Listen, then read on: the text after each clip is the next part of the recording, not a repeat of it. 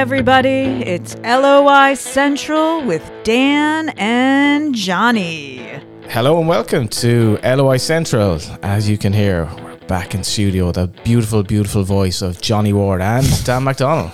Did you describe your own voice as beautiful? It's a beautiful. Everything sounds beautiful on these lovely mics and all of our marketing. As ever, we're in association with Future Ticketing, Collar and Cuff, and the Porterhouse Brewery. And what a show we've lined up today. We only have half of the remaining FAI Cup participants represented in the shape of Tommy Barrett, who in his second season at Treaty has gotten them likely to the playoffs, but almost more importantly to an FAI Cup semi-final. Simple enough task, just have to go to Derry and win. We're also going to be visited in studio by Sean Boyd, who got 2 goals Saturday and celebrated not by getting booked but by getting a new contract at Chels. Sunday, Johnny. Sunday. Bows that people are trying to forget that game happened already. It did happen. We'll have to discuss a bit of Bows and of course the boy Luke. Probably the boy moniker we had was the boy Luke Byrne, who was part of that mad victory, which leaves Bows basically playing out the season and with a lot of reflection. And we will have the return of the quiz later on as well. Dan has come up with a good question. Dan, you're back. I'm back. We're back. We're all back. Just we were in different parts of the world. You know, watching games on our phones. Yeah. A lot has happened. Just to be clear, this is the first time that I've seen you in 2 weeks that you haven't been wearing some apparel from the live show. I'm just going to check underneath the desk. You're not wearing your that blazer that you wore at the live show. I think you wore it on Saturday, Sunday. You wore it to London on Monday. You brought it to Greece. I mean, I can't imagine. I didn't wear it in Greece. Actually, it was too warm. Well, I would have thought so. So you wore the shirt. I have 3 blazers that aren't part of a suit attire, right? And that's the newest one. So I'm giving it a good. So I wore it twice this weekend. I was at the Dogs, Collar and Cuff being promoted on Virgin Media TV, and wore it on Off the Ball Saturday as well. It's just a lovely blazer. It is one of these things. You know, you get new clothes and then there's a tendency like you like a particular garment and then you just like overwear it. Like you're going down to shops and you're like, oh, let's put on this. I just have this image. Flip-flops. I just image of like some neighbour of yours going, oh, there's that eccentric fella that's always wearing the blazer. Because like, you know, it's like a generational thing. It's like there's people of a certain generation who always wear a suit. Like, I mean, my dad would often still wear a suit now. It's just that's what he does. Like, you know, no particular reason but wear a suit. I feel like for men of a certain age, shall we say pushing 40, you know, felt it on Astro. Made my return in Astro last night. That's irrelevant. Pushing 40. I feel like the sort of the blazer is their version of the suit. It's like you want to go to something that it's not quite that formal event, but you can't quite go in your slow minute clothes. So I feel like this blazer is becoming a big part of your life. Thanks again to Collar and Cuff for supplying that blazer. I pulled off a blinder at the Dogs. So I was wearing this, you know, one of these oversized tops you wear on holiday when you might be putting on a bit of weight, and it's baggy and it's like has a few buttons that you can open when in the heat. But I kind of tightened it up to make it look like an Arabic kind of a shirt and wore it inside the blazer. I have to say, I thought it looked great. I mean, they say, some people would say self-praise is no praise, but that's all I have. I would declare that to be no, you know, if you don't love yourself, Johnny, who will? Exactly. What are we talking about? A lot happened, Dan. Shamrock Rovers went out of the FAI Cup and they lost 3-0. Another pretty hapless away defeat without scoring. What do you make of the European displays? I think they got to change their team for a start. I think Neil Farrugia absolutely has to be in that team. They've no pace a lot of the time. And what happened in Europe, I've been thinking about this. When you go back to the Milan game, Stephen Bradley basically told the players, from what I recall anyway, to pass the ball short from kickouts, and they didn't get caught. They had moments in Europe where they got caught at the back by giving the ball away. That happens against better teams. They're not under the same pressure in the League of Ireland. The risk versus reward of what Dan Cleary did for the second goal to me is like putting half of your available money on a 50-1 shot, because it doesn't make any sense to me. Johnny, that's part of their football identity. It's like people in 2016 saying Brian Gartland should have lumped it a couple of times. But the Brian Gartland situation was, if you isolate this, Dan Cleary is effectively on his goal line on a high press. If Shamrock Rovers beat that press, They might get the ball to Jack Byrne. They're about 100 to 1 to score from there. If Dan Cleary gives up the ball, they're odds on to give away a goal. Are you suddenly just a long ball merchant now? Like, I think you have to be a bit pragmatic. Not out like this whole thing. If you're 100-1 to score a goal, I mean, I think everyone, if that was the case, every match in football would finish like 18-17 or something. It's not about. What are you talking about? The whole point what of is the risk versus reward? If you beat the press, what is the risk for if you beat the press? But if you beat they don't have the pace. If you beat the press a couple of times, then that other team will suddenly start to think, okay, they're beating the press, they're actually playing through us here, and they then temper their behaviour. Like, a football is a game of momentum. It's not a game of like isolated plays that happen that each one leads to a goal. Like, clearly, right, it was a horrendous goal to concede. It's a daft goal to concede, but like, you know, doing that and playing the ball out is part of their identity as a team, and just saying, well, because you know you might concede a goal if you do that wrong, you don't do it, then that's effectively the whole justification for like playing long ball football. Now, the execution was bad, right? And like within that, like when you play that way, there's definitely, you need everything to be on point. Like you need good angles from people, and also I think, to me, it was a case of when that started, like when Mana started the Cleary, and they were just in a bad setup from the start. It's almost a case of, at that stage, looking at individuals. It's a bit like that goal in Ludogorets they conceded. You need someone to almost like just to like to belt it. Like, I mean, Cleary could nearly have, like when he turned inside, it was like, oh God, like he could have just knocked it out for a corner or something. You know, you see like team, in FIFA. Like, do you know what I mean? Though it's like, it was a case of like, it's like a sort of a trolley on ice, and it's just slipping away, and it just got worse rather than sort of cut it out at source quickly and just kill it. But I think to flip too quickly from that is that, well, no, they shouldn't be doing this generally. Like that's I did hear you say that, and off the ball, it's like, well, they're 100 to 1 to score a goal from there. Well, then what's the point in any movement in football? No, Dan. The point is, right, if you look at, we'll say, Gavin Bazunu and Farrell, from that moment on, give or take, Ireland sort of changed a bit their philosophy. They haven't. They do, but not that. You'll never see that again. What happened with the Ronaldo penalty and what led up to it, that's not going to happen. They do not it. Against top opposition. It's not going to happen. Sorry, but Johnny, they're definitely more pragmatic. Bazunu goes longer. They just executed better. Like the setup for that Bazunu Hendrick one, the one you're referring to, I'm sure people remember it. That was almost like, we're in a bad position, but we're going to keep doing this. And but they still do, to an extent. They still do the tactic, but they've been more pragmatic. It's not. My point is with Shamrock Rovers, right? If they beat the press, Shamrock Rovers didn't have the players in that game because they had no pace from halfway at all. And Andy Lyons, to me, has been fairly isolated. And you were playing on the left. I think they should change him. So to the right. If they have no pace at all, then they can't be going long, because they're just going to keep coming back to it. That was a problem as well. But in terms of the way they're playing is probably right for the players. The risk versus reward of that situation, you're trying to blame Cleary by saying just go long, because if you lose the ball here, you're screwed. And then ironically, they nearly got out of it. I think at times you have to be pragmatic. When you're playing against vastly superior opposition, you're not going to get away with mistakes. That's the fundamentals of it. And Shamrock Rovers, regardless of what you say, Shamrock Rovers have been very disappointed away from home in Europe, and some of the home wins were when the game was gone, basically. So I think, and I think they'll have some soul searching, because the game shouldn't be over after 25 minutes against a good but not great team. Yeah, and Sean Bradley took the blame for that, and I can see it's philosophy versus kind of pragmatism.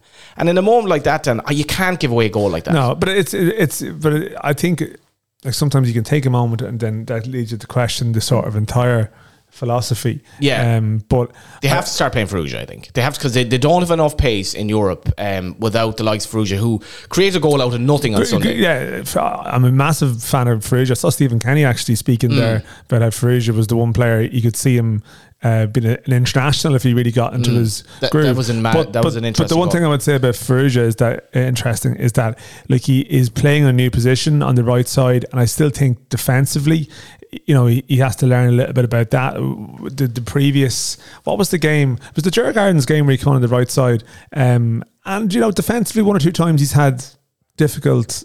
You know, it's difficult sort of moments. Did you see on Sunday that some of the tackles he made in midfield situations when he was in a different role with 10 men, he was unbelievable. I'm a big fan, but I think like Ronan Finn. Would you flip him in lines, for example? But that's a massive. But see, you're talking about philosophy. Like the whole thing of the inverted wing backs is a big part of how you play, because it can lead you to flood numbers inside. Like, so to flip that is a big change. Then you're looking for people to go the outside, and then you have a completely different. On the flip side, you have Andy Lyons as a right back when they're defending, which is a lot of the time. You'd have Farrugia as a left back when they're defending, which is a lot of the time, and it would give them more shape in when they're out of the ball, in my view. But it's an interesting one. I would never have thought of you'd have two players playing wing back that are the other footed, like strongly the other footed. Do you know what I was thinking though? I'm thinking of with these games though, and I probably get slagged off for saying it, but it's not. We go off about comparisons, but you actually now, like, people have to appreciate. I don't think people appreciate how good those Dundalk performances in 2016 were. 100%.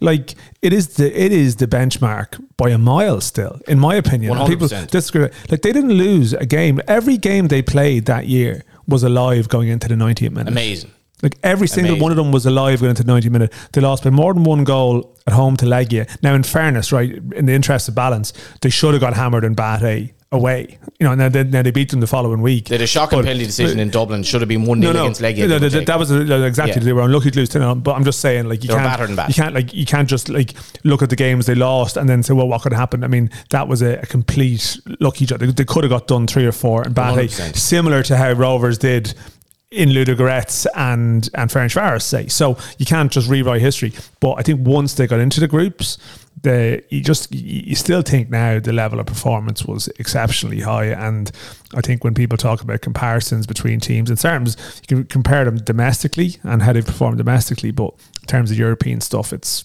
2 words as well though, Dan. Pico Lopez, like, he's massively missed. But also, but Pico Lopez, but also he's massively missed. But in fairness, Pico Lopez wouldn't necessarily be the player you'd be giving the ball to in the 6-yard box to play. Exactly. Like, no, but Sean Hoare did start. I mean, that's one area where they've been unlucky. Sean Hoare is a good passer, and so is Cleary. Cleary is a good passer too. But like, I think Cleary's coming to the club having had like he's not. You know, his season was only starting in Scotland, and I think he's probably played more than they might have wanted, you know, in a short space of time.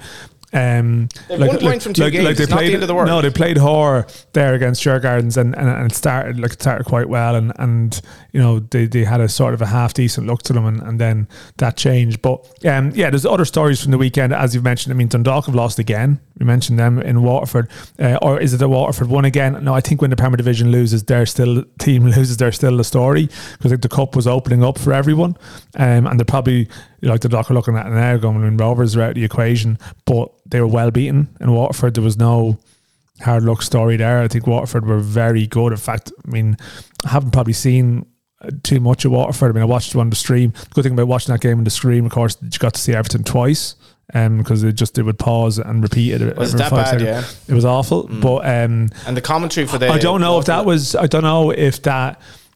I put it out on Twitter to see, and loads of people were having the same experience. I've had 1 or 2 people say, including Georgie Kelly. I've had 1 or 2 people say to me since their experience, but it was fine. So I don't know, is it a casting issue? And a lot of people might be casting to their TV. I cast the Galway United game Friday, and it was perfect. And somebody was on giving out loads about it. I don't know. I don't have the technical. Is this the toughest? It was for €7. It's like, Is this the toughest? Like, Stephen O'Donnell obviously went through a tough time with the whole Pats debacle at the end of last season. This has to be the toughest time of his career in terms of the wobble that they're on. I said this in OTP. Pats were only relegated in his first season. You know, that was tough, I'd say. But it was closed doors, and it probably wasn't as, I don't know. As you said, in the league, it's fine. Another thing to talk about Pico Lopez. What's Dundalk's record since Connolly left, and what's Derry's record since he joined? Off the top of my head, I think he's been massively important for both. Yeah, no, Connolly a big lot. I mean, Hubin's injury as well, though, too. I mean, Hubin, they've gone off a cliff since Hubin's been injured too. He made loads of changes Friday. I think did they go 3 at the back? They went to 3 at the back, but I mean, Garrett and Camino hadn't been playing, but I don't, you know, it just looked like a team that you wouldn't take them to win any game at the moment. Now, the only thing I would say is that there was a time earlier in the season where they had a bad run, and they had this international break, and they had like 2 weeks to sort of, you know, a bit of time to sort it out, and it propelled them on a half decent run. And I sort of think that maybe they need this little bit of a breather now. I think they have 4 of the last 6 games at home. It's easier for them at home. With the way they play, it's just because it's such a bad surface. It's harder for teams to like teams who have pace up front and can really move it. I think Dundalk at home, they can just recover better. They can just recover better, and they're not as open at home for whatever reason. And I think the Surfers probably does play into that. It's hard for a team to cut them open as easily if they've got sort of good free flowing attackers. So I still think they've got a half a chance of regrouping and finishing in the top three. Fourth will probably still do. Derry will probably win the cup. You would expect. Well, yeah, you would. But I had a substantial bet on them yesterday. Hopefully that goes. I think responsibly, please, everyone. I think the bookmakers didn't actually see the draw, because they were still odds against, which is crazy. Like, obviously they're bet responsibly, everyone. Bet responsibly. Bet responsibly. Do back Derry. You did bet responsibly last Friday, Johnny. Did you back in the game in Galway and Cork last Friday? I backed Cork, draw no bet. It was a dead rubber for us, and the form we were in. It's so frustrating. That's awfully ironic, isn't it? I never do. It was a dead rubber for us. It didn't matter. Like, we've literally no chance to win the league. But no, do you think John Caulfield was going to approach a game against Cork like it didn't matter? No, and he certainly didn't. He was doing the diving kind of gesture at I think it was Healy when he went over near the place went mad the second half. Fair bit of crowd trouble, not good at all actually. Some complaints about stewards and stuff. Yeah, like in fairness, In fairness to Galway United, the Cork City fans have been problematic on both visits to Galway this year. Not absolving the kids who probably misbehaved from the Galway United side afterwards. The Cork City fans, some of them. And I think Cork City themselves have maybe looked at this that it's not they're not behaving. It's a long trip to Galway. Some of them are probably gargled, whatever. They got a bit excited when they went 1-0 up. Here is me with the draw no bet. I almost never back against Galway United, like practically never. But in this game, it was effectively a dead rubber. I backed draw no bet Cork because I thought it was value, and of course Galway United produced performance, having failed to beat Wexford at home, having failed to beat Cove away, having lost to Bray at home in recent games. If these results had been better, Galway United would in theory be winning the league now. We'll see how they get on going into Europe. But Cork's celebrations on hold. The bigger storylines probably obviously were in the cup. We'll talk about the Shells game and and we'll talk about Treaty with Tommy as well, but Derry City Shamrock Rovers, this was the biggest talking point for me of the weekend. I don't want to go on about betting or whatever, but Derry City were hot favourites for this game.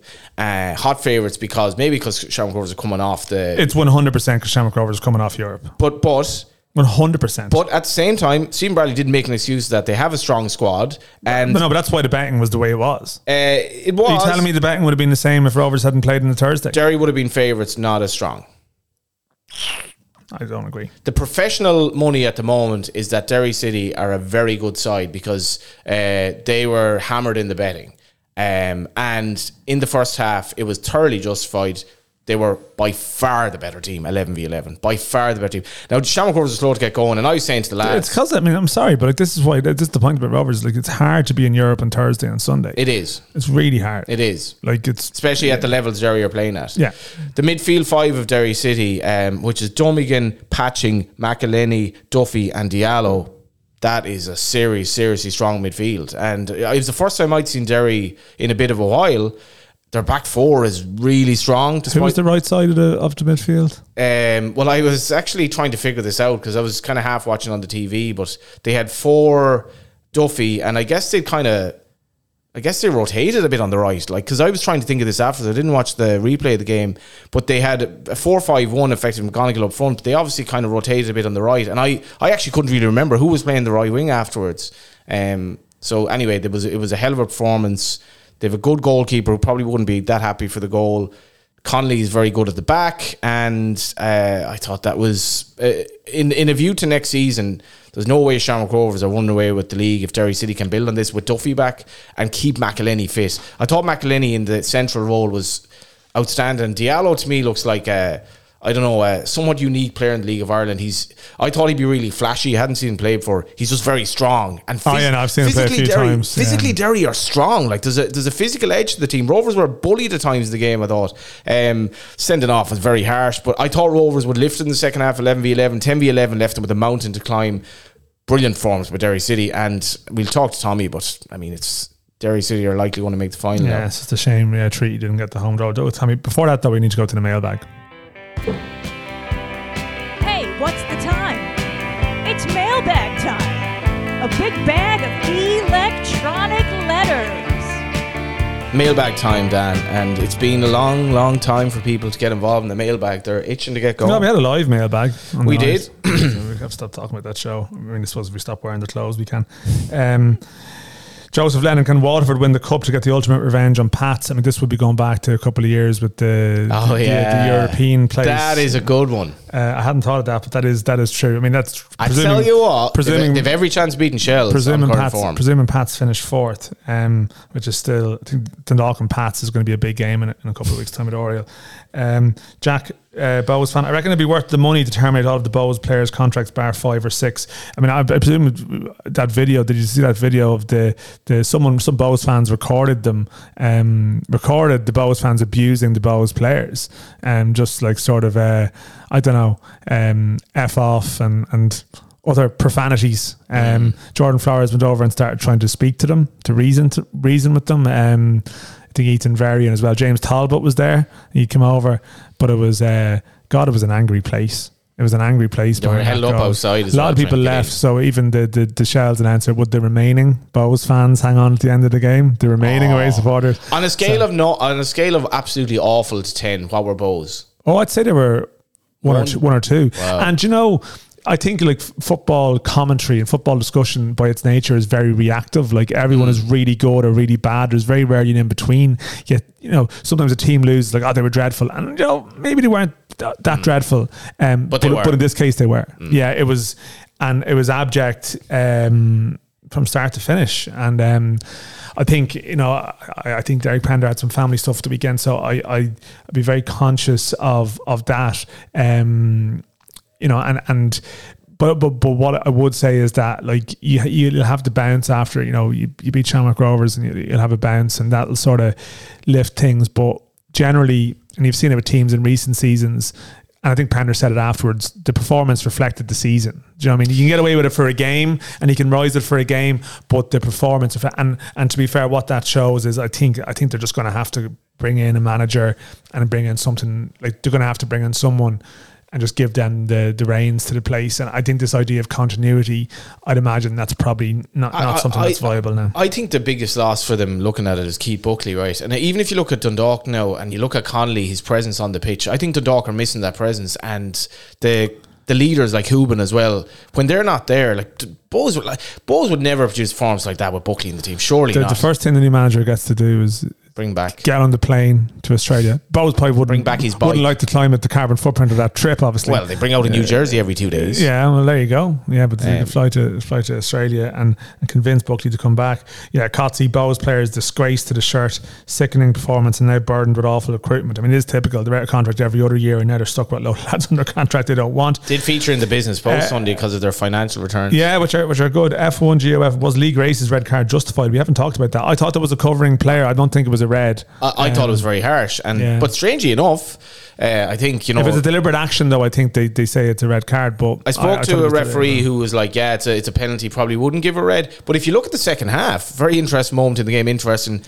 Andy Lyons does something fairly similar, and it's not given as a free because I think Rob Hennessy's like, I actually can't do this again. It was very, very similar, a very similar tackle, no free. So.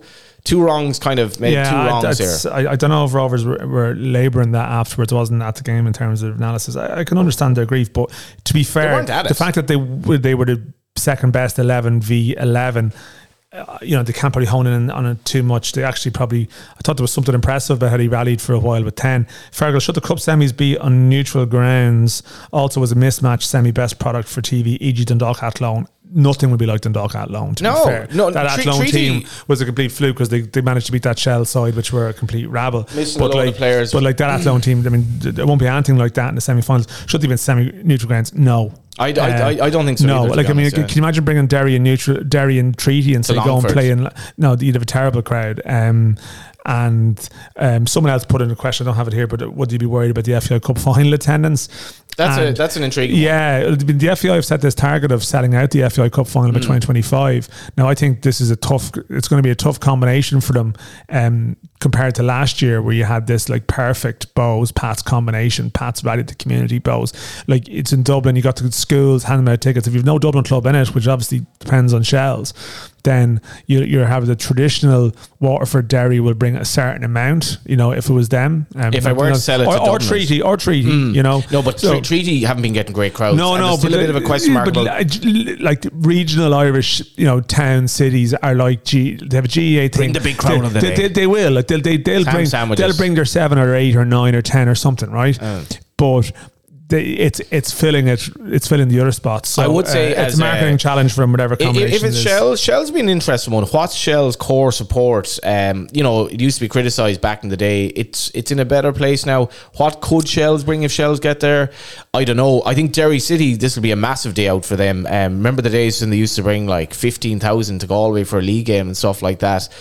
And the other thing, if you're a Dublin-based League of Ireland fan, as I am, and never sees my team in any final or do anything, you'll get to see Derry City playing in Lansdowne Road, probably.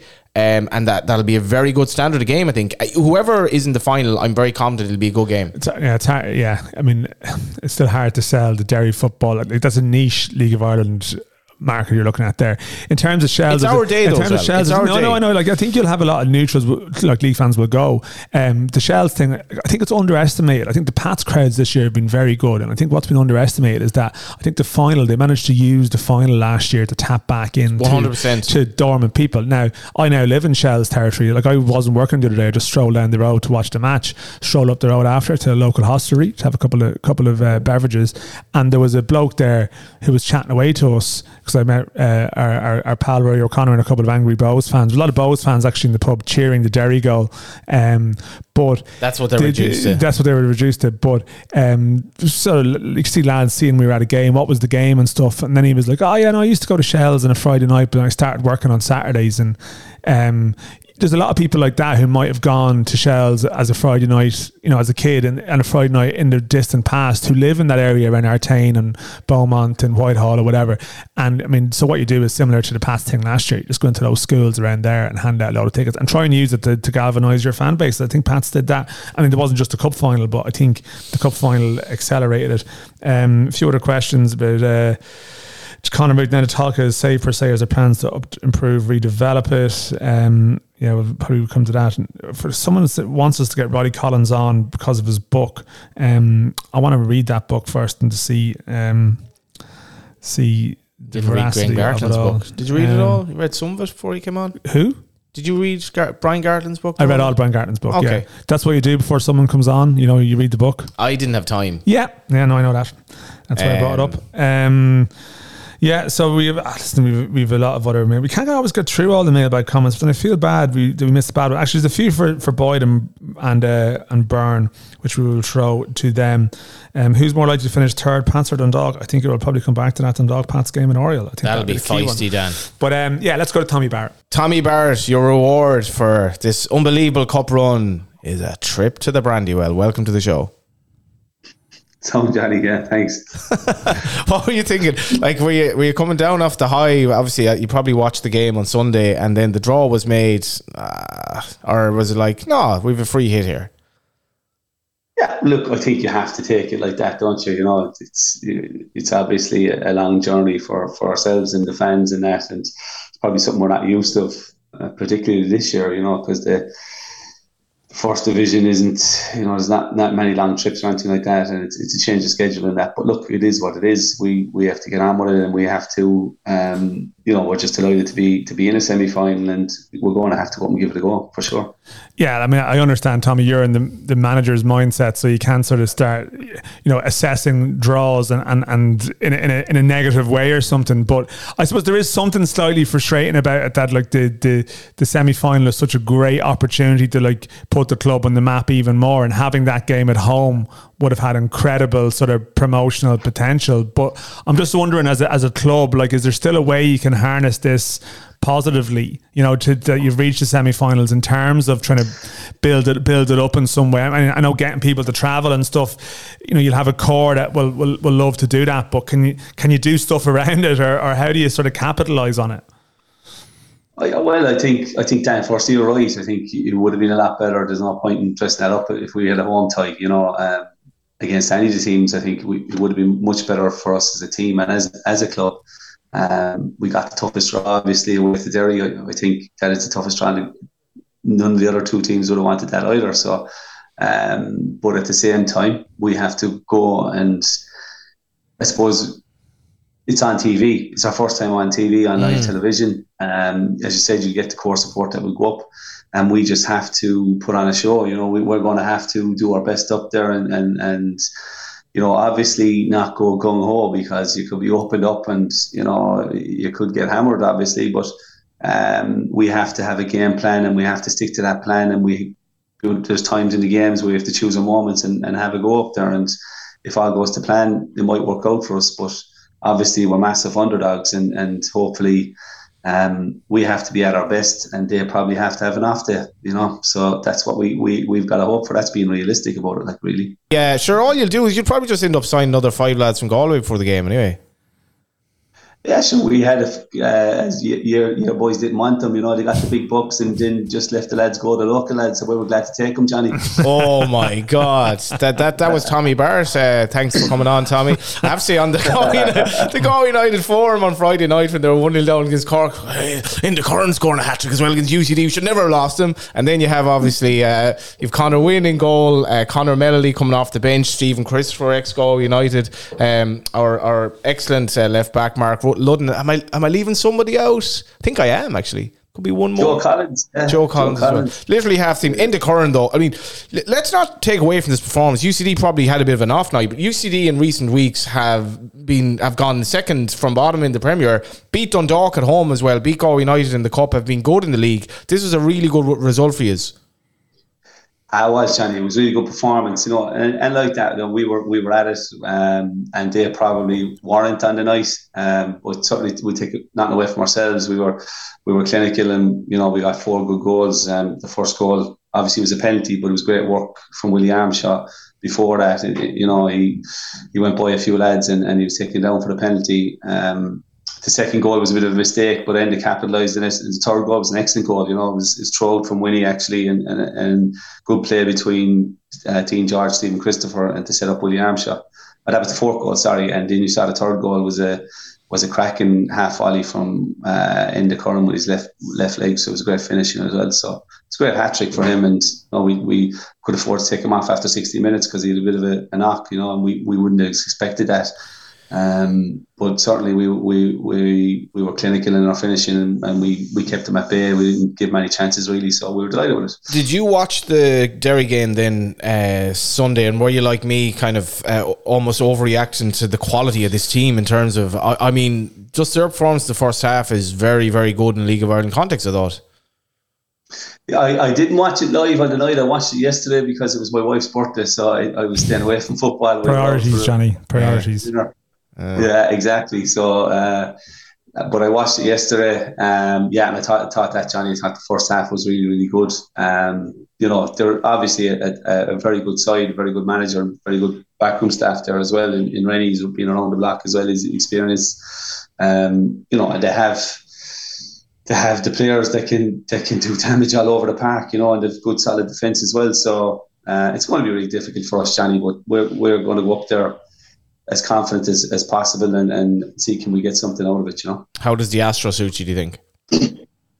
It's difficult, everyone we're going to have to go back on Astro now because we train in LIT. It's Toots now, it's formerly LIT, but the lights aren't up to standard yet. They're getting them done. They're not going to be done until November, so we're going to go back out to UL and going to be on an Astro there for the next number of weeks. So we'll be training on Astro anyway. But it doesn't look. We haven't been brilliant on AstroTurf, in Athlone and that this year.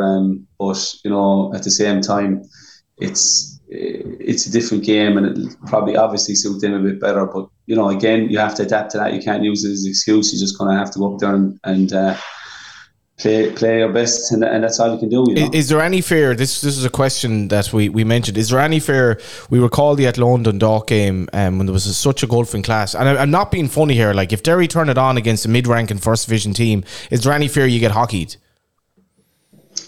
I would like to think not. I don't think, with all due respect, I don't think we'd be as open as Athlone probably would have been. In that game, they probably tried to play the way they always play probably, and through the thirds and stuff like that. I'd imagine we're going to be a bit more compact than that. But again, if you concede an early goal, you never know. So, but hopefully that won't happen. I can't see it happening. I think we'll give a good account of ourselves, and we go up there in that mindset. We're not going to go up there thinking we're going to get hammered by anyone, because if you go into games like that, you're in trouble. Like, look, our previous results, we played one Premier team before in the Cup. It was Dundalk last year, albeit they weren't on as good as run as Derry, but they were still a top team with top players, and a lot of Derry players, former Derry players, and we brought them to extra time, albeit in the Markets Field in the Cup. So, we're hoping we can put in a similar performance. It's going to be tough, but obviously, we're not thinking like that, Johnny. Yeah, we forgot young Tommy Lynch's son as well, actually, in the list of ex-Go United greats for Treaty. But I just want to say, I think Graham Cummins put up a tweet recently where because we get a bit of slagging because apparently we've a love-in with Ian Ryan in this show, or maybe I have, and I've extolled. To be clear, I've extolled Ian Ryan, who looks a lot like Dan actually. I've extolled their brand of football. The bottom line is though, Wexford are 9 points behind Treaty in the battle for fifth. Now Treaty's still hoping to get fourth, but should get fifth. But Graham Cummins was basically saying you should be you should be mentioned in the realms of potentially getting the Bowes job or something like that. I'm not trying to reveal what you said back to me, but what are your thoughts on that? Because you are a part-time manager. I am, Johnny. Yeah, and I suppose I hope you're extolling our type of football as well. We have to now, anyway. Yeah. Johnny. Yeah. But anyway, Go United B.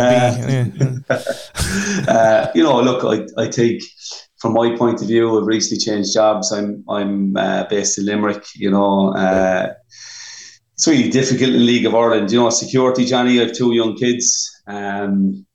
How that the boys would want me or anyone else for that matter. But certainly being full time in this league is a big risk. Would you like to do it? I would love to be a full time manager sometime in the future, but certainly it would have to suit my family situation. You'd have to uproot your family, or if you're up there 6 days a week, don't think I'd be away from my family 6 days a week. I don't think it's good for family life. And at the end of the day, that's who you have to go home to, your wife and 2 kids. It wouldn't be good for them. It wouldn't be good for me. There's more to football, or there's more to life than football. You have to have your family life right. And if you're based in Dublin or anywhere else, you have to be close to your family, I believe, or you'd have to move them and uproot them for what? For a job you could be in for 6 months. I think and the financial reward wouldn't be certainly in the League of Ireland worth that.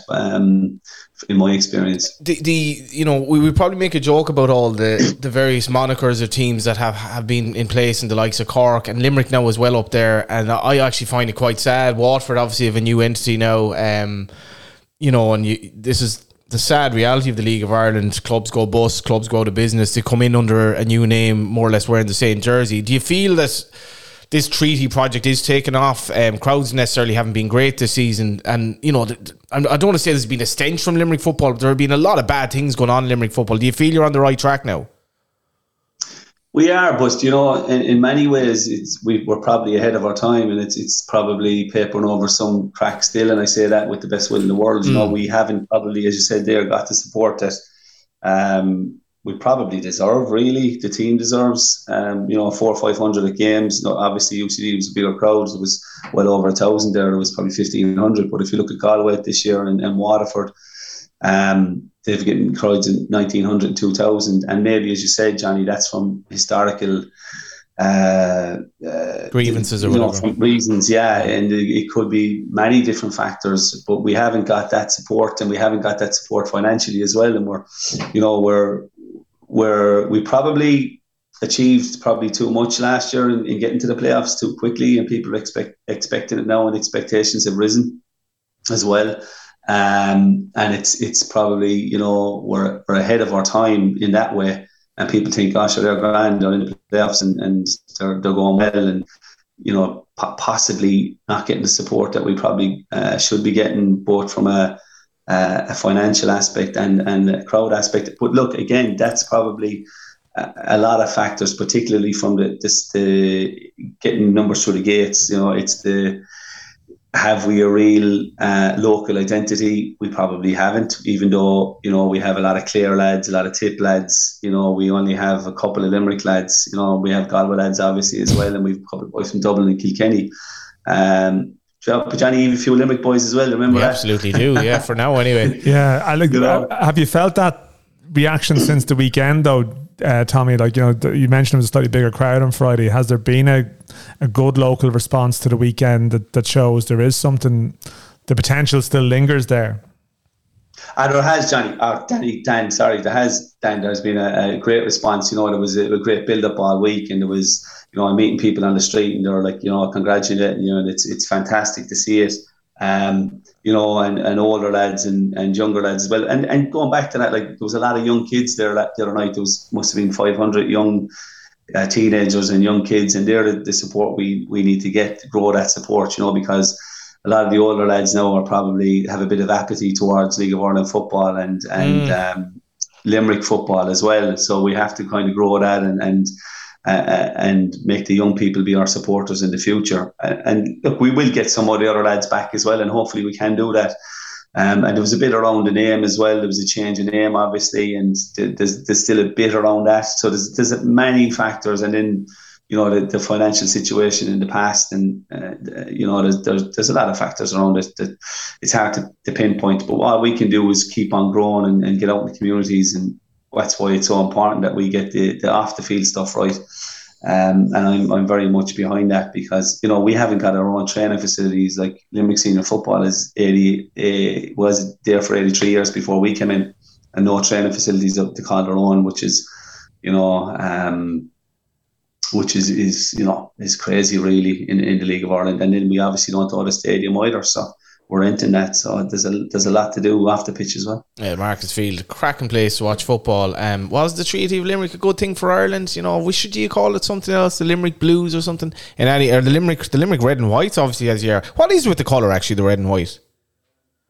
It's a nice colour, Johnny. That's our colour.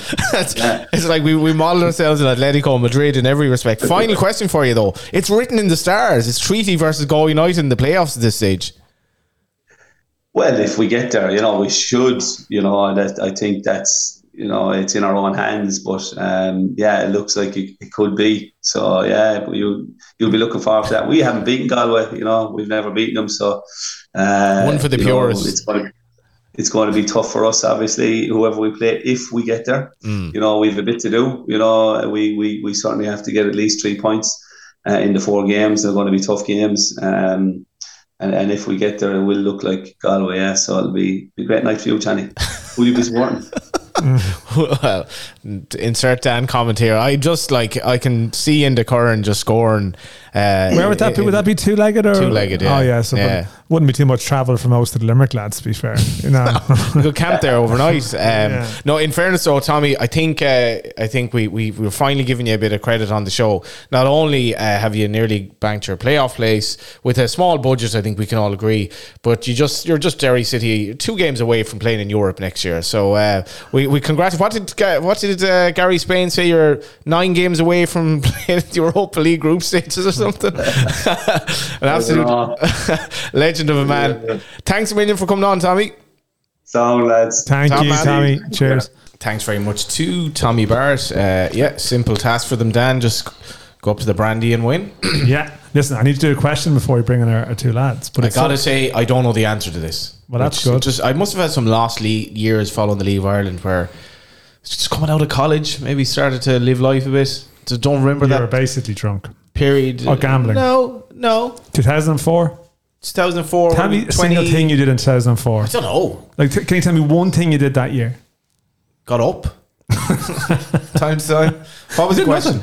I don't know. The question is, when Waterford were last in the FAI Cup final, who was their manager? So there we go. Now, of course, they are trying to get back to the FAI Cup final again. Simple matter of beating Standing Shells. in their way is Shells and Luke Byrne and Sean Boyd, who are in studio with us. Good day, lads. How's it going? All right. Sunday was a good day, was it? It was a great day, yeah. It was our biggest game of the season, and it was probably our best performance of the season. So, we're really looking forward to the semi-final, but we have a few big league games before that. Which of you lads do you say would be disliked more by Bohs fans? Jack Moylan's not here either, by the way. I don't think I wouldn't you dislike. I know you did a He's celebration after Sunday. but like they properly. I mean, Luke, you've had your issues. Luke, you've had your issues. Boyd, you've had your issues. Were you the pig's head or No, that wasn't you. He was That was Tony fistful of Grant, 50s. wasn't it? Yes. Pig's head. Yeah. Small difference there. I'm going to say Luke is more disliked by them. That's fair enough. Lukey, you going to go with that? Yeah, I can't argue with it. Yeah, still feel it. Could you pick up on we spoke about earlier? Could you pick up on the anger from the Bows fans? I mean, you were obviously doing your own thing, doing your little celebration, but I mean, it was pretty toxic there end of the pitch. I don't know if you sort of sensed that. I've seen the video since, but I didn't see it at the time. Like you said, we were concentrated on our fans, but defending that end in the second half, I heard a few things when maybe there was a corner or a goal kick and you were a bit closer to the fans, you could hear but a disgruntlement coming out of there, and it's not really our concern though, is it? No. It's a mad game, wasn't it though? Like where you had, I know there's things to play for the rest of the season, but still there was a sense of there was a lot on the line. It was just at a quarter-final stage of the competition. It was an unusually big game, I felt. I mean, could you feel that as a group before? Like this is the rest of our year here. Yeah, 100%. Look, we put ourselves in a position a few weeks ago where fourth was still attainable. Then we went on a run of a few games without a win. Pat's put together a few wins, and then naturally the cup takes on greater importance. And just with it being Bows and the way the games have gone against them this year, it felt really big. And I think even just the fact, it was on the Sunday, the sun was shining, it all just added to the occasion. And we didn't shy away from the significance of it. We knew a lot hinged on that game and getting through, and look, thankfully, we were convincing winners. Did you expect Bows to be as septic as they apparently were? I wasn't at the game, but everyone says it was a terrible performance by Bows, or was it the Shells were good? Boydie? Yeah, I'll come in. No, I thought I don't know, it was just the way the game went. I thought we started off very well, and what was it like before you scored? We were the better team. Yeah, we were the better team. Boydie could have scored after about 3 minutes. Yeah. From the start of the game, you did look to be. Do you know where you can watch a game and you see a team is at it? People say it, and like people around me, because I was around actually a lot of Bows fans, undercover Bows fans in the one end of the main stand. But after 10-15 minutes, there was a sense of Shell, you were on it from the start. Yeah. Is that a Duffer and Joey thing, or was it like you didn't need to lift yourselves for this? No, I think the players, we knew it was a huge game and we didn't really need any extra motivation. The manager did in the end up motivating us in the pre-match meeting and stuff, but we probably didn't need it. We were at it from the start, and the week before we were probably the same against Sligo, but we didn't take the chances, so the game kind of then naturally just changed and Sligo got more into it. They scored, so it was I thought we started well and we scored early. Like looking at the Moylan goal, it's appallingly bad defending. But getting back to the Duffer thing, is he a manager that's, I think we often spoke about Stephen Kenny during that 2016 campaign where he would be hyper before a league game against Longford and then away to Zenit or something like that. He'd have very little to say. Was that a different Damien Duff before the game where he's like, okay, I can really get them going here? Or is he like that every week? I thought Jack's goal was a brilliant goal. Yeah, but you've got to defend better than that. Yeah, but to be fair, Tyreek I think slipped. Answer the second question. Forget about he's defending his position. Tyreek, whose brother was playing, of course, as well. Yeah, J.R. done brilliant for the goal as well, but the manager, he seems to be the same for every game really. It doesn't really change much. There's no difference. Why did he feel he needed to motivate you? You just get the extra. He does that for other games as well. There's other stuff he does, but no, he wasn't any different really. Lukey? No, he's a very emotive man. He's emotional guy, and he treats every game the same, whether it's a league game on a Monday night up in UCD or the cup game on Sunday. He treats it the exact same because that's what he expects from us, to apply ourselves the same no matter who we're playing. What's Joey like then? Joey's very similar, he's like one. You're smiling there. I don't know what's going on there. Oh, Joey's great. Brilliant. He's the exact same. The manager and him are on the same hymn sheet, so they know what they have to do and they try to get the best out of us for every game. They've been absolutely brilliant this year. He loves you. He actually does say, I love the man. Like what's your bookings to goals ratio at the moment? I don't know. You're don't getting really there. care either. Yeah. Well, come here, I do about the booking. It's not great, but What was the book earlier on when you were? he was meant to be at our live show a couple of weeks ago. Yeah, in the crowd. got him a freebie. And I looked out in the night. I was like, there was no sign of Sean Boyd. I was thinking, you know what's happened? He's got booked at a couple of gigs the previous couple of weeks, and he's actually suspended from this place. This is what's happened here. I was like, where is the You lad? didn't even apologise. I got you in free to the Soccer Writers gig one time, and like got you chatting to Stephen Kenny about a future Ireland career, if I remember rightly. He wasn't ruling out. How's He was there a couple of weeks ago, Sean. I mean, just saying. Neil Ferrugia has been mentioned. You didn't even turn up to the gig. I know. I don't know what happened. That's shares for that. I can't remember. There was a reason, but Probably out with the shells, lads. Yeah. You know. You go out, you do go out a lot. Like I following your Instagram, Duffer seems to slags me where I'm like, oh, League of Ireland is very professional now. They don't even. Well, you obviously do anyway. You're always out. I always do. We do enjoy Team bonding. ourselves when the time's right. I think we're a close-knit group, so you know, I'd say a lot of players in the league are going out, but we just do it together. You know, people might go off with their friends from home, but we just seem to spend a lot of time together. With good bond within the team, probably. That matters a lot, Lukey, doesn't it? Yeah, hugely. I've been part of teams where it wasn't really there. I think during COVID it was quite difficult to build that between players. You know, even down to like the day-to-day stuff, you had to be in and out of training the ground really quickly, in and out of cars and stuff.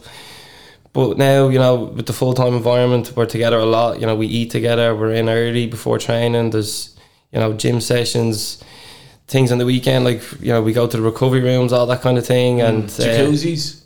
Yeah, there's hot jacuzzis, cold jacuzzis, saunas in the Got a recovery few comments rooms. about jacuzzis. We'll get to them in the Just to point out, the we two have a lads special are- Boyd and Byrne mailbag to come later on. They're two good-looking lads. They're both single. They like the jacuzzi together. I mean, there are a lot of rumours going out there. Can you dispel them or? Boy, doesn't know what Me to and say. Luke have a special relationship. That's all I'll nice. say. That's lovely. Yeah. You didn't really dispel them there. Actually, what are we talking about again? The team bonding. Actually, yeah. Good relationship among. And Duffer obviously lets you enjoy yourself at the right time. 100%, yeah. He trusts us that when the time is right, we can, you know, socialise together as long as we're training hard, you know, when we're back in. And we've never abused that trust. And like Boydie said, the lads all get along so well. And I think you can see that in how we play for each other. Is it the most enjoyable? Sorry, Dan. Is the most enjoyable time of your career? Like I know you've played at a higher level, for want of a better word. Boydie, obviously, the injuries you've had, you must be delighted. But is it yours, Luke? Is it the most enjoyable time for you? Ah, without question, yeah, it's the most enjoyable time of my career. Yeah, no more to add really, without a doubt. Boydie? 1,000,000%. Yeah. What about for you? Because previously we would have worked together over a long period of time on a piece when you were injured, when you were effectively out of the game for like 18 months or sort of something like that.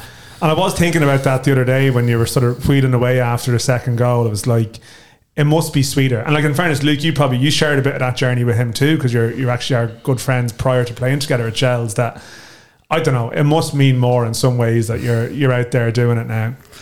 Yeah, it does. Probably 2 years ago, I didn't know where I was going to be, who I was going to be playing for. I was only thinking the other day, like, there was times that where, like, people were ringing me up, Leinster senior clubs were ringing me, and I was like, you know, it's just 2 years ago, I probably didn't imagine that I'd be playing for such a big club and doing so well and playing under Damien Duff and Joey O'Brien and scoring goals in the Dublin Derby quarter final. You know, I have 11 goals this year. It's probably the best return I've had in my career. 11 goals. Yeah. League and Cup. No, it's been great. And yeah, I probably can't really believe it. Even coming to Shells this year probably has gone better than I thought it would have. But, you know, I'm not complaining. Luke, can you believe it? Yeah, I can't believe it because I was at Rovers when Sean was like 17 and he broke in and scored, 7-8 goals as a kid. Was a big reason why we qualified for Europe that season. Didn't he score against Bows, I seem to recall? Cracker, yeah. That's part of the reason why he's did a bit of a celebration. It does seem a long time ago now, actually, funny enough. So like I always knew the talent was there, and obviously physically you look at him, there's no one like him in the country. 6'5", aggressive, can move, can jump, use his body. He's a very difficult player to play against, but naturally when he got those injuries there was a question mark over how he would come back, and with the help of a lot of people I think he's got back to the level he kind of threatened to get to a few years ago. And the important thing for Sean is he stays fit, and he knows that there's a lot more in him. I think he should have more goals this season, and there's another gear in him, definitely. Damien Duff's comments at the weekend about Sean Boyd. He's a handful League of Ireland centre forward, full stop. I think he probably rubs people up the wrong way with the amount of bookings and reds he gets. He rubs me up the wrong way. Sean absolutely knows I have to be on him 24/7 because complimenting him, you guys telling him how good he is, I won't see Sean Boyd for 2 weeks. I guess that's management, isn't it? And then he adds, because there was a substantial hole left in the dugout at Tolka Park last week, where I believe you may have responded in a bad way to being substituted. Let me give Duff's version of events, and then you can come in at your own. I don't know what was wrong with him. Maybe he's afraid to tell me. We laugh about it now, but he knows he'll be paying for it. I know I'll be paying for it, and I'm completely in the wrong. I shouldn't have done that. But I wasn't annoyed that the manager took me off. I was annoyed at how the game had gone, the goals we conceded. It was just very frustrating for me. Nothing got to do with the manager taking me off. But then again, I shouldn't be bursting out in that way. Punching dugouts. The dugout went through. I didn't actually expect it to go through. It was like didn't know your own strength. Flimsy plastic. So I just thought it was going to bounce back, but I realised my hand was through it. And you punched it? I punched. I thought you kicked it, right? When the hand goes through it, you're like, jeez, I've met a scene here. Yeah. And then, it wasn't good. I think there was a kid behind the dugout. Thanked you, did he? He said there was a good view of the game. Yeah, he was putting his head through the game. And I was it was like an Into the West where there was a hole in the flats in Ballymun or whatever. The kid was saying, "This is a great view. This is a great view." Actually, on the Boyd story, how good could you be? Where are you at percentage-wise compared to how good you could be if you really reach your peak as a player? I agree with Luke. I still think there's probably a good bit more in me. In a lot of terms, in terms of goals and performances, I actually don't think I played that well on Sunday, but I scored twice, so it's probably a funny feeling. But there's things I can tidy up on and really nail and probably perfect. Are you 6'5" as well, are you? I think 6'4.5". Yeah, that wouldn't put you down as one of the tallest outfielders. There's not many of the. But I met Owen Heary at the game the other day, and he was talking about actually how you rub people up the wrong way too. Like you can see why you'd annoy opponents, but we were just saying. I think he's a lovely lad. Well, I mean, I think he's a great lad, but I mean, on the pitch, I mean, have you seen his? He's got. Wouldn't be great. He gets in a few scraps, but there's not many. That old school number 9s around. Do you know what I mean? Like, and when you think about growing up, going to games, if you remember 2004 or beyond, like probably every club then might have had one of those in their locker, if you know what I mean. And now, I don't know, you're a defender. You're playing against.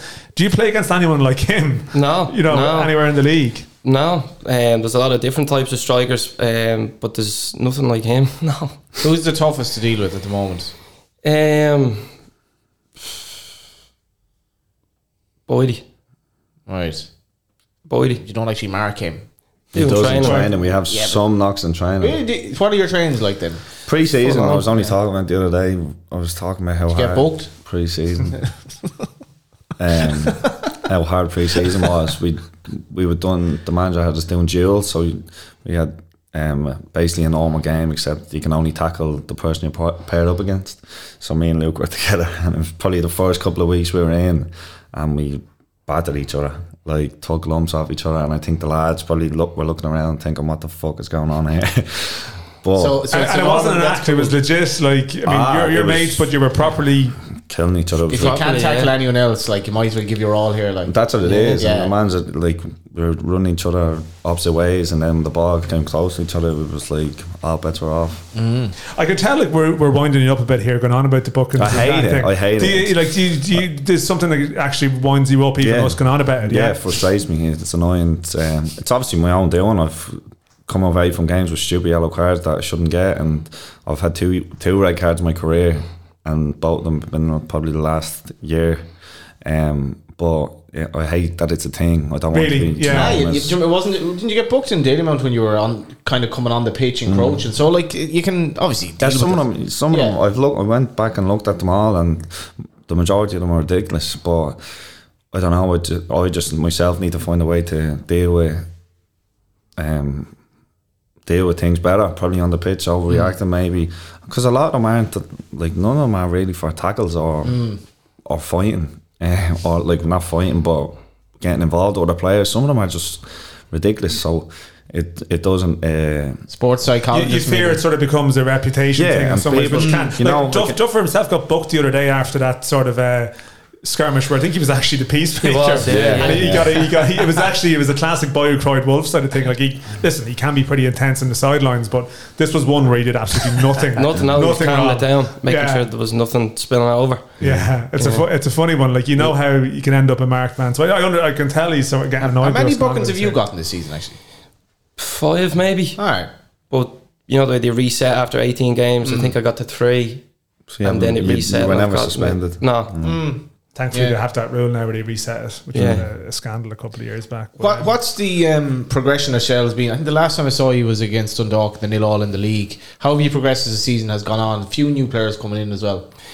Yeah, I think we've improved a lot, to be honest. You know, there's a lot of young players there, the likes of Malloy, McManus, Moylan, Ledwidge, Jad Kiki, who's like their first year. Kiki's a good prospect, isn't he? Yeah, he's a smashing player. But it's their first year in the Premier Division, so like, you can't underestimate how much this season will do for them, and they're all going to mature and gain experience together. And I think, you know, going forward, the squad is in a great place. The age profile is quite young, which helps. I think, you know, those young lads come in together, makes them more comfortable, and they're all kind of experiencing things for the first time. And then you've got a few lads like, you know, Griff, Clarkey, Boydie, myself, Conor Kane has been around. You know, so there's a good blend. And how was Conor actually? Yeah, he's doing very well. He was at the game the other day. He's still on crutches, but the operation was a success, and he's such a naturally fit fella. I think that there's no concerns about him coming back. It's just really, really unfortunate for him. I think he was the outstanding left back in the league. Maybe if you count Danny Lyons as a right back. Conor, I think for me, was, you know, he's been outstanding this season, and it's just a pity, you know, what happened. It was quite distressing for everybody when it happened in Dundalk, and couldn't, you know, happen to a nicer fellow, unfortunately. But that's football. It was hard to watch actually. Just the whole Talca Park thing. I know Shells have lost some supporters in recent years, in recent months, and that's been on display. But there seems to be a special I mean, at the Mauro Picotto gig afterwards, Shells fans are in a very good place. Talca Park must be just buzzing like at the moment. Yeah, it is. It's great, and we feed off that. You know, we can feel it. And there's a lot of people involved in the club who have, you know, relationships with the players. We've got to know people. We just, you know, probably the first time in my career I've really experienced that, where there's like a real freedom between, you know, the players and, you know, other people involved in the kind of business side of the club, and it just helps you. How do you mean by that, actually? You know, there's people like, you know, the media team, even like, you know, the likes of David O'Connor, Keith McDarby, who work in the office, who the players are very comfortable around, would see them quite regularly, and I think meeting those people and you know, fans as an extension of that helps you like understand how much the place means to all these people and how lucky you are to play for the club. And I think the club is, you know, on the crest of a wave at the moment. There's a lot of good things going on behind the scenes, on the pitch, you know, men's, women's, academy. And long may it last, really. It's a great place to be as a player. Are you doing any coaching now, actually? No, I was up until the end of last season with the manager. He was obviously the under-17s coach, and I was his assistant. But with the club going full-time and, you know, keeping my day job, it would have been too much. What's your day job? I work for a company called the Baby Academy. One of the founders is on the board of the football club, Ryan McGovern, and they employed me in July 2020, and I've been there ever since, and I love it, and they're very accommodating to my football schedule, which is very rare, and I really, really enjoy it. Most of the office now are Shells fans. There was like a few of them there the other day at the game. You know, one of them, David Harris, I'm sure you will listen to this, he goes home and away, and he wouldn't have supported Shells before, you know, we started working together. What is the Baby Academy? Just the people who hear this and go, what's going on here? Is he training children, like training really young kids? So we provide education for first-time expectant parents around the world through live, online, interactive classes. That's quite clever. Yeah, it is. Yeah, it's and it's going really well. We're in Presume you're not giving the classes, are you? no, which is what everybody thinks when I say it. Yeah, you know, part of the job is like training instructors when they come on board. So I'm pretty confident I could deliver a breastfeeding class now or a baby safety class. But Right now, if you want, yeah. But it's a great job. I really Stick with us on the really show. enjoy it. Boy, you're in Pennies. Penny's head office, yeah. My dad worked there. He's worked there for the last probably 5 or 6 years, and it came up this year. He asked me if I had, or I think his boss was looking for someone with a flexible schedule who could maybe work around. I don't know, but my dad asked me, and I went in, and it's been brilliant. Yeah, the same. They're very accommodating, and the football comes first, so it's That's great. It fixed their because there's a big debate we had on the show about full time and where things go. So I find this quite interesting that like at Shels you have, I mean, you are training in the mornings, you're doing a full schedule, but quite a few of you have other stuff going on around it. Like, is that sort of common enough in the dressing room? Or not? Like, I don't know. You tell me. There's a couple. Not too many then, maybe. No, maybe 5 or 6. Okay. Yeah. Okay. Probably, I would work the most. Everyone else is kind of part time. But What's your thought on that, though? Because, like, from my perspective, is there a benefit in doing something else? Like, just train and playing, have a lot of spare time. Is there a benefit in the evening or in the morning doing something entirely different to take your mind off it? I think there is. Obviously, that's always going to be down to the individual. I think where you have to be careful is if what you're doing outside football impacts your game, impacts how you can train, recover, prepare. That's where, if you're a footballer, you have to be able to draw the line. Was it any hindrance to you at all to be coaching as well as training at the same time? It was, yeah. It was, yeah.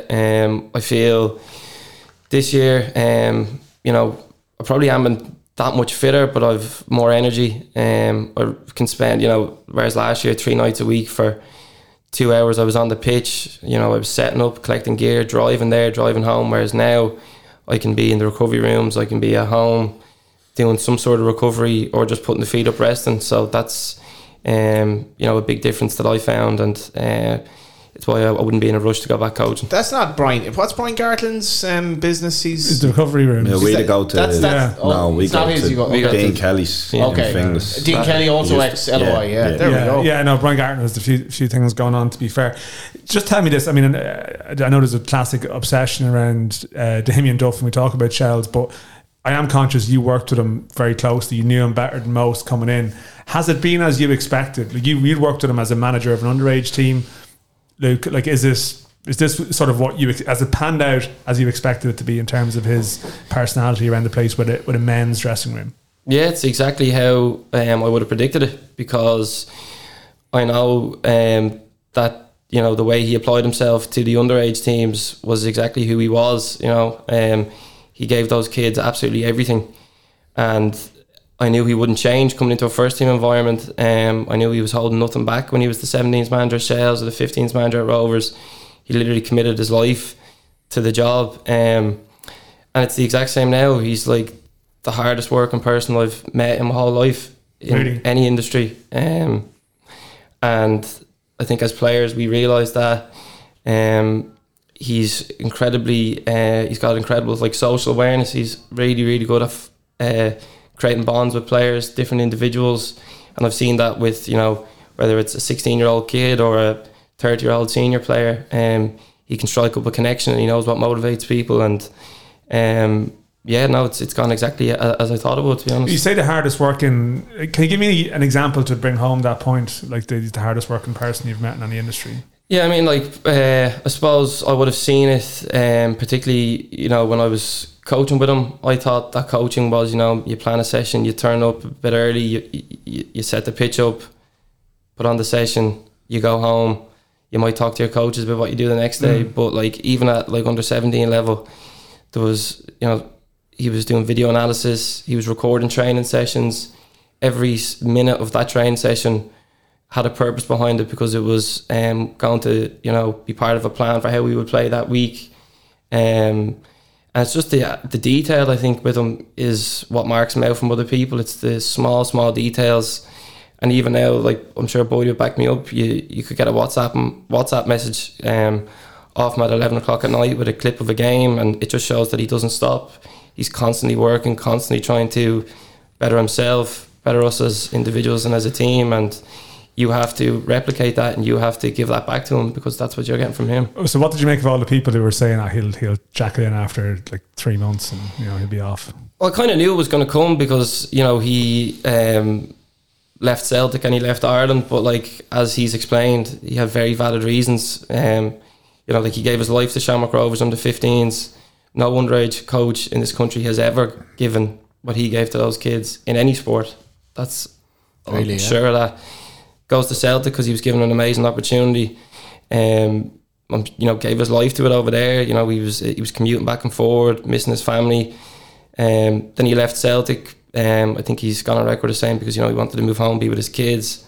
Amazing opportunity came up with Stephen Kenny in the FAI, and then he left there for his own reasons. And then he jumped into Shell 17s, gave them everything, and now he's giving it to us. And he's as committed and as loyal as anyone you're going to meet. So I knew that people would say that, but I don't think he was bothered by it, and I just knew that like the only way really he could dispel those kind of thoughts or myths would just be over time. He would just show his commitment to Shells, and that's what he's doing. You were talking about clips and all of that, Sean. And by the way, we haven't mentioned Sean. Did you mention his new contract? He is actually signed up for. I mentioned it at the start. You did mention, maybe not with Sean. What does it take you to? And the next season, isn't it? Next year, the next season. But he made a little Haaland video for you. Yeah, he was showing you Erling Haaland movements. Well, just do what he does. Luke would back us up here. He brings up Haaland nearly every single day. Haaland and De Bruyne, he's always mentioned them. Obviously, they're obviously world-class players, but there's things you can pick up from both of them.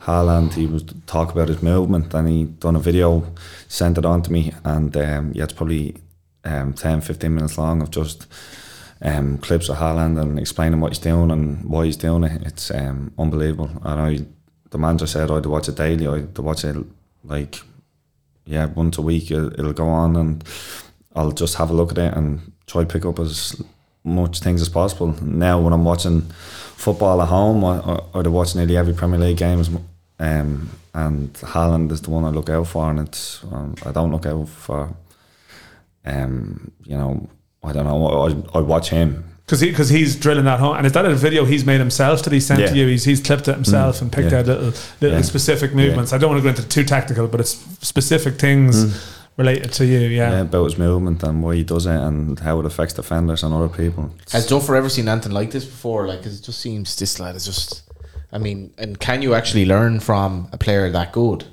Yeah, of course you can. It's little movements he does. It's not the stuff that the manager is not going to show him running the pitch or doing stuff. It's relative things to what I can actually do, and it's it's great to pick up. On that point, like, do you, over the course of your career, has this been a new thing where you look at players to think, how can I improve, or how do you improve yourself in the box, like things like that? I think you always probably do it. Even like as you're a kid, you want to play like players. You want, like, you're kicking a ball in the green, you probably want to play like certain players who are in at the time, but not to this extent. Probably the manager has really kind of nailed it home. That's fascinating. Yeah, I mean, I know it's not awkward to be talking about your own manager, right, on a podcast, but I like his quotes there that I read out to you before. Like, it does suggest he gets onto you a bit. Like, is that sort of the dynamic of your relationship, that he feels the need to sort of do that? You need to respond to that. Yeah, he does. No, but come here, he's well within his rights. That's just how he feels, and it's probably spot on. Him and Joey do. And Quina. Yeah, and Quinn as well. Jesus, yeah, I couldn't even say what he'd just be saying to me half the time. And that's what it probably annoys you at times, right? Like, but that's the thing. Yeah, a little bit.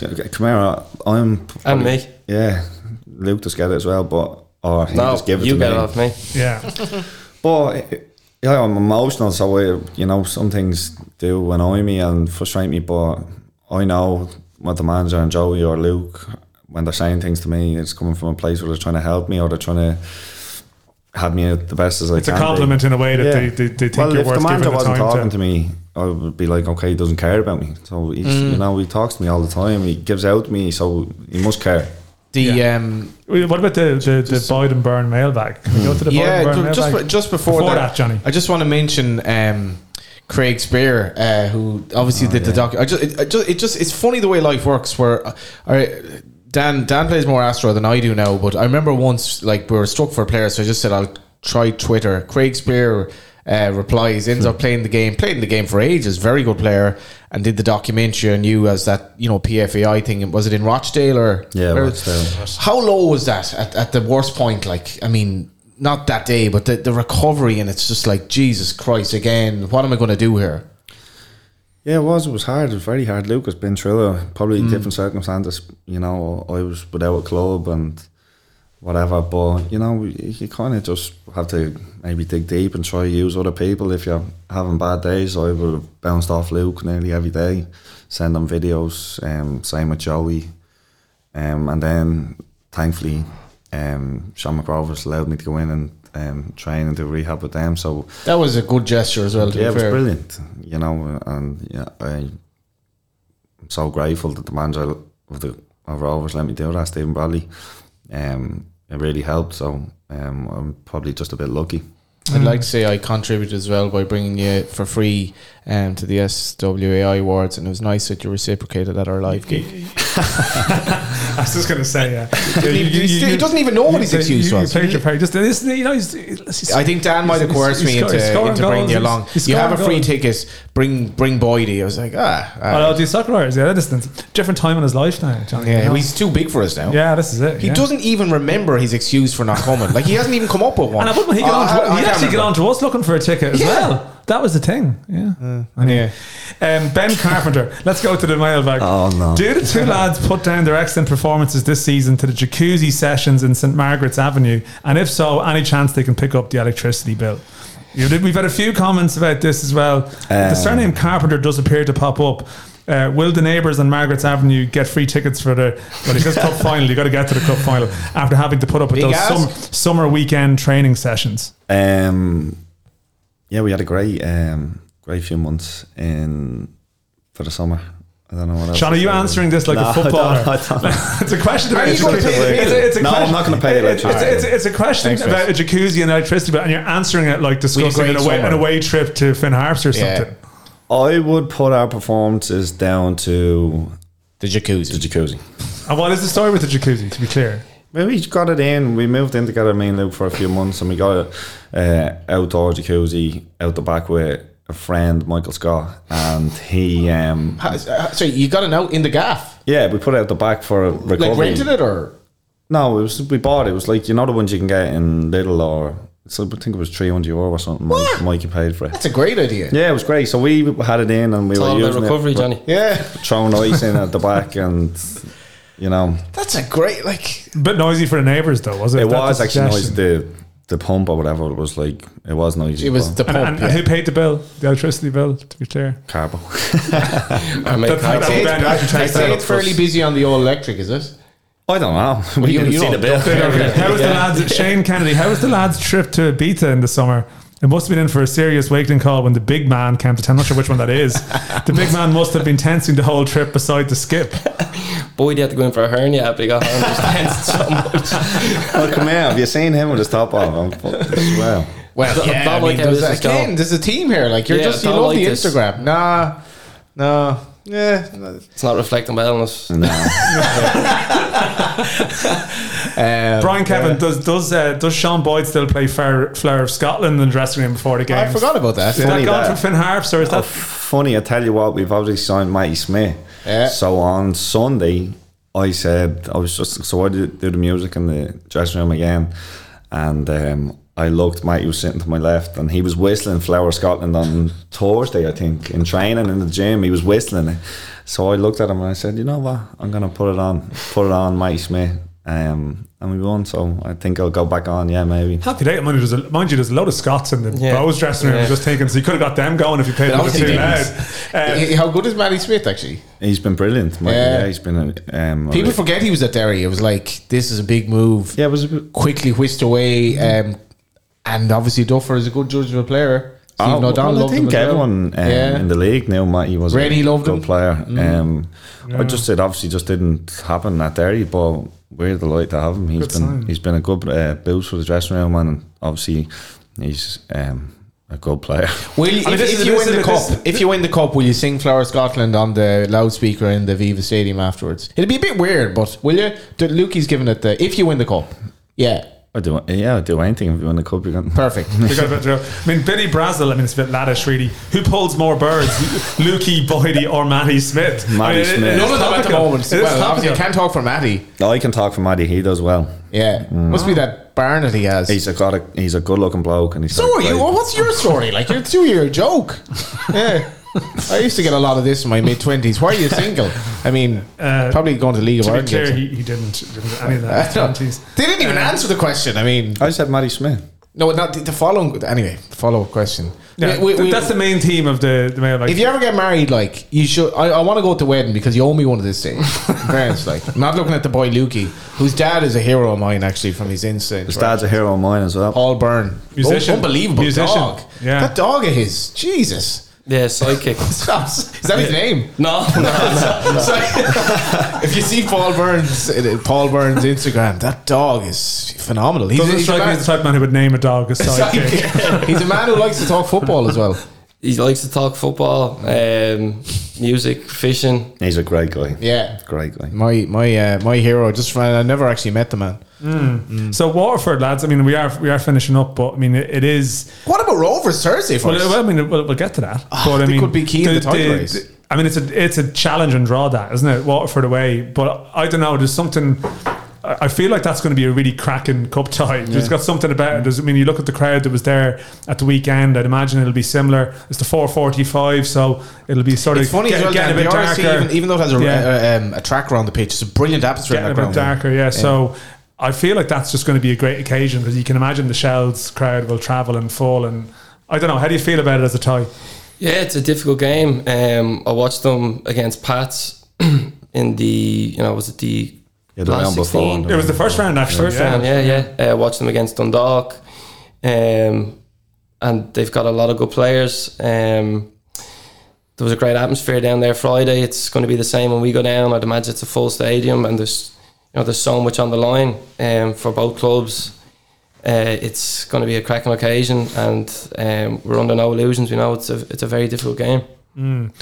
I mean, it's been a weird time for you, really, because I know that Pats game was called off. Like, you had a mad run, but with very few games, which was actually most of the time in the season. You spend no time, like, it's so relentless. You don't get much time in the training ground, but you're going from sort of a famine to a feast now in some respects, aren't you? You've suddenly got a bit of a schedule coming up with Rovers on Thursday to kick it off. So yeah. There was another game rescheduled for another Monday. There's the Pats, the famous Pats game, yeah. And then UCD because of the That's cup. the UCD. We still haven't got Damien Duff fully to give his views on that in the public domain. Yeah. I'm waiting. I'm wondering when that's going to happen. It's going to happen at some stage, but we're not expecting it. Hearsay will do now if you want. Rovers on Thursday. It's obviously it's a big game. Bit of a free hit for you, Boydie. Well, I don't know. It's just another league game, isn't it? They've lost their last two, more or less. You're hitting them on a good run of form. We have to play them twice. We're playing them next week as well. Of course, you have to go there as well. Yeah, they're obviously a brilliant team. They've proven over the last few years that they're a very, very good team. So, what's Gaffney like actually to Mark? Yeah, he's good. He's big and strong. Plays off both feet. Doesn't always occupy you as a centre half. Sometimes he drifts wide because I think he's got a very good all round game. But that's all I'll be saying because I'm playing against him in a couple of days. Yeah, he has to be professional. This week's fixtures, Johnny, have we got the fixtures? When we have Shells against Shamrock. See, it's an international break. I mean, there actually should be no games this week, but it's basically refixed games. So we've got the Shamrock Rovers Shells game in Talca on Thursday.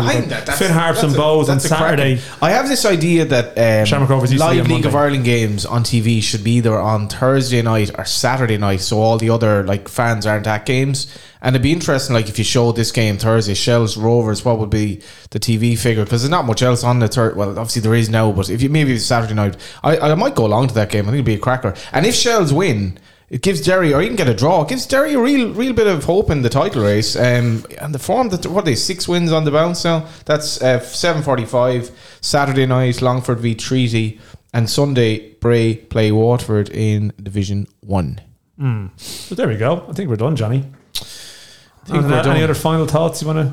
Jerry's final thoughts. No, it's been great. It's been great being back in studio. We do. I know the experience of us being on Zoom and all that is not the same, but we were away, and it's been great to be back in studio and to have the two lads in. And thanks to Tommy Barrett as well. Brief word on them, Lukey. Like Tommy Barrett, no budget hardly at all, and they're into a cup semi-final. Yeah, it's an amazing achievement, and they probably were our most difficult opponent last year when we were in the first division. We drew with them a couple of times, and then we just got over the line against them in the game that won us the league. And to be honest, they've a lot of players I wouldn't have been familiar with probably before last year. But I've heard Tommy Barrett on this podcast. He speaks really well, and players speak well of him, and he's doing a great job down there. Last question for you, Boydie. What would it mean to play in an FAI Cup final this year for Shells? Yeah, come here, it would be great, obviously, but there's a huge game coming up to get there. Like you said, Watford's going to be a very good, difficult place to go to, so we're not going to be jumping the gun at all. We're going to have to go there and hope for the best. I tipped them at 5-1 to beat Dundalk. Also tipped Cork and also tipped Rovers. At least I got one of them right. Didn't back it though, Dan. Wasn't a major surprise. Watford are a good side, good strikers, and we'll see how the boy Luke. He says Boydie's his toughest opponent. We'll see with these Watford lads though. They might even be better. 2 cracking semi-finals ahead, and it's an interesting one though. Get on to us on Twitter. Sean Boyd is like he's annoyed by his reputation, right? But I think he wants to smack you, Johnny. Like just no, but like he can't. He won't get away with it. That's the problem. Like, Adam Patchell will appear with a yellow card or something. So like, he can't actually do it. The most profound like statements that I can remember in my life, Sam Beckett, where he's like, fail again, no matter. Fail again, fail better. Like, get booked better anyway. Get booked for a tough challenge. Like Lukey's nodding there. Yeah. Get booked for something better than like being on the pitch. Or did you get booked for the punch of the dugout? No. You got away with that, actually. Yeah. Let's go to the disciplinary panel there. Thanks for coming in, lads. No problem. That was in Oliver Marketing in association with Collar and Cuff. Thanks to Decky for... Jeez, I got somewhere out of that. You think about it. I mean, I only have it a week and I've worn it about 10 times. Yeah, I'm looking forward to you wearing it again this week. Probably a lot of jacuzzi promotions there as well, which we're not actually we need an official jacuzzi partner. He's dressed for it today. People don't realise Johnny's got Jesus sandals on there. I did actually back on the bike. I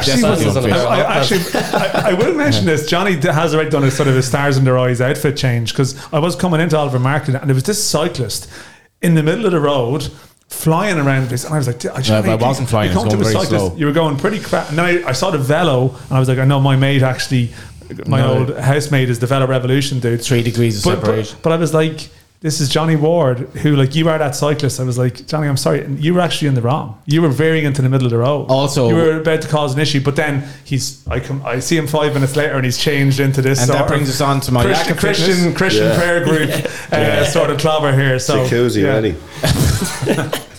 Actually, I love a jacuzzi. That my he'd wear a blazer in it too. My lack of fitness might have something to do with the Porterhouse Brewery, who are obviously our sponsors as well, and have one of the finest selections of brews in Ireland. And also, we were in association with Future Ticketing.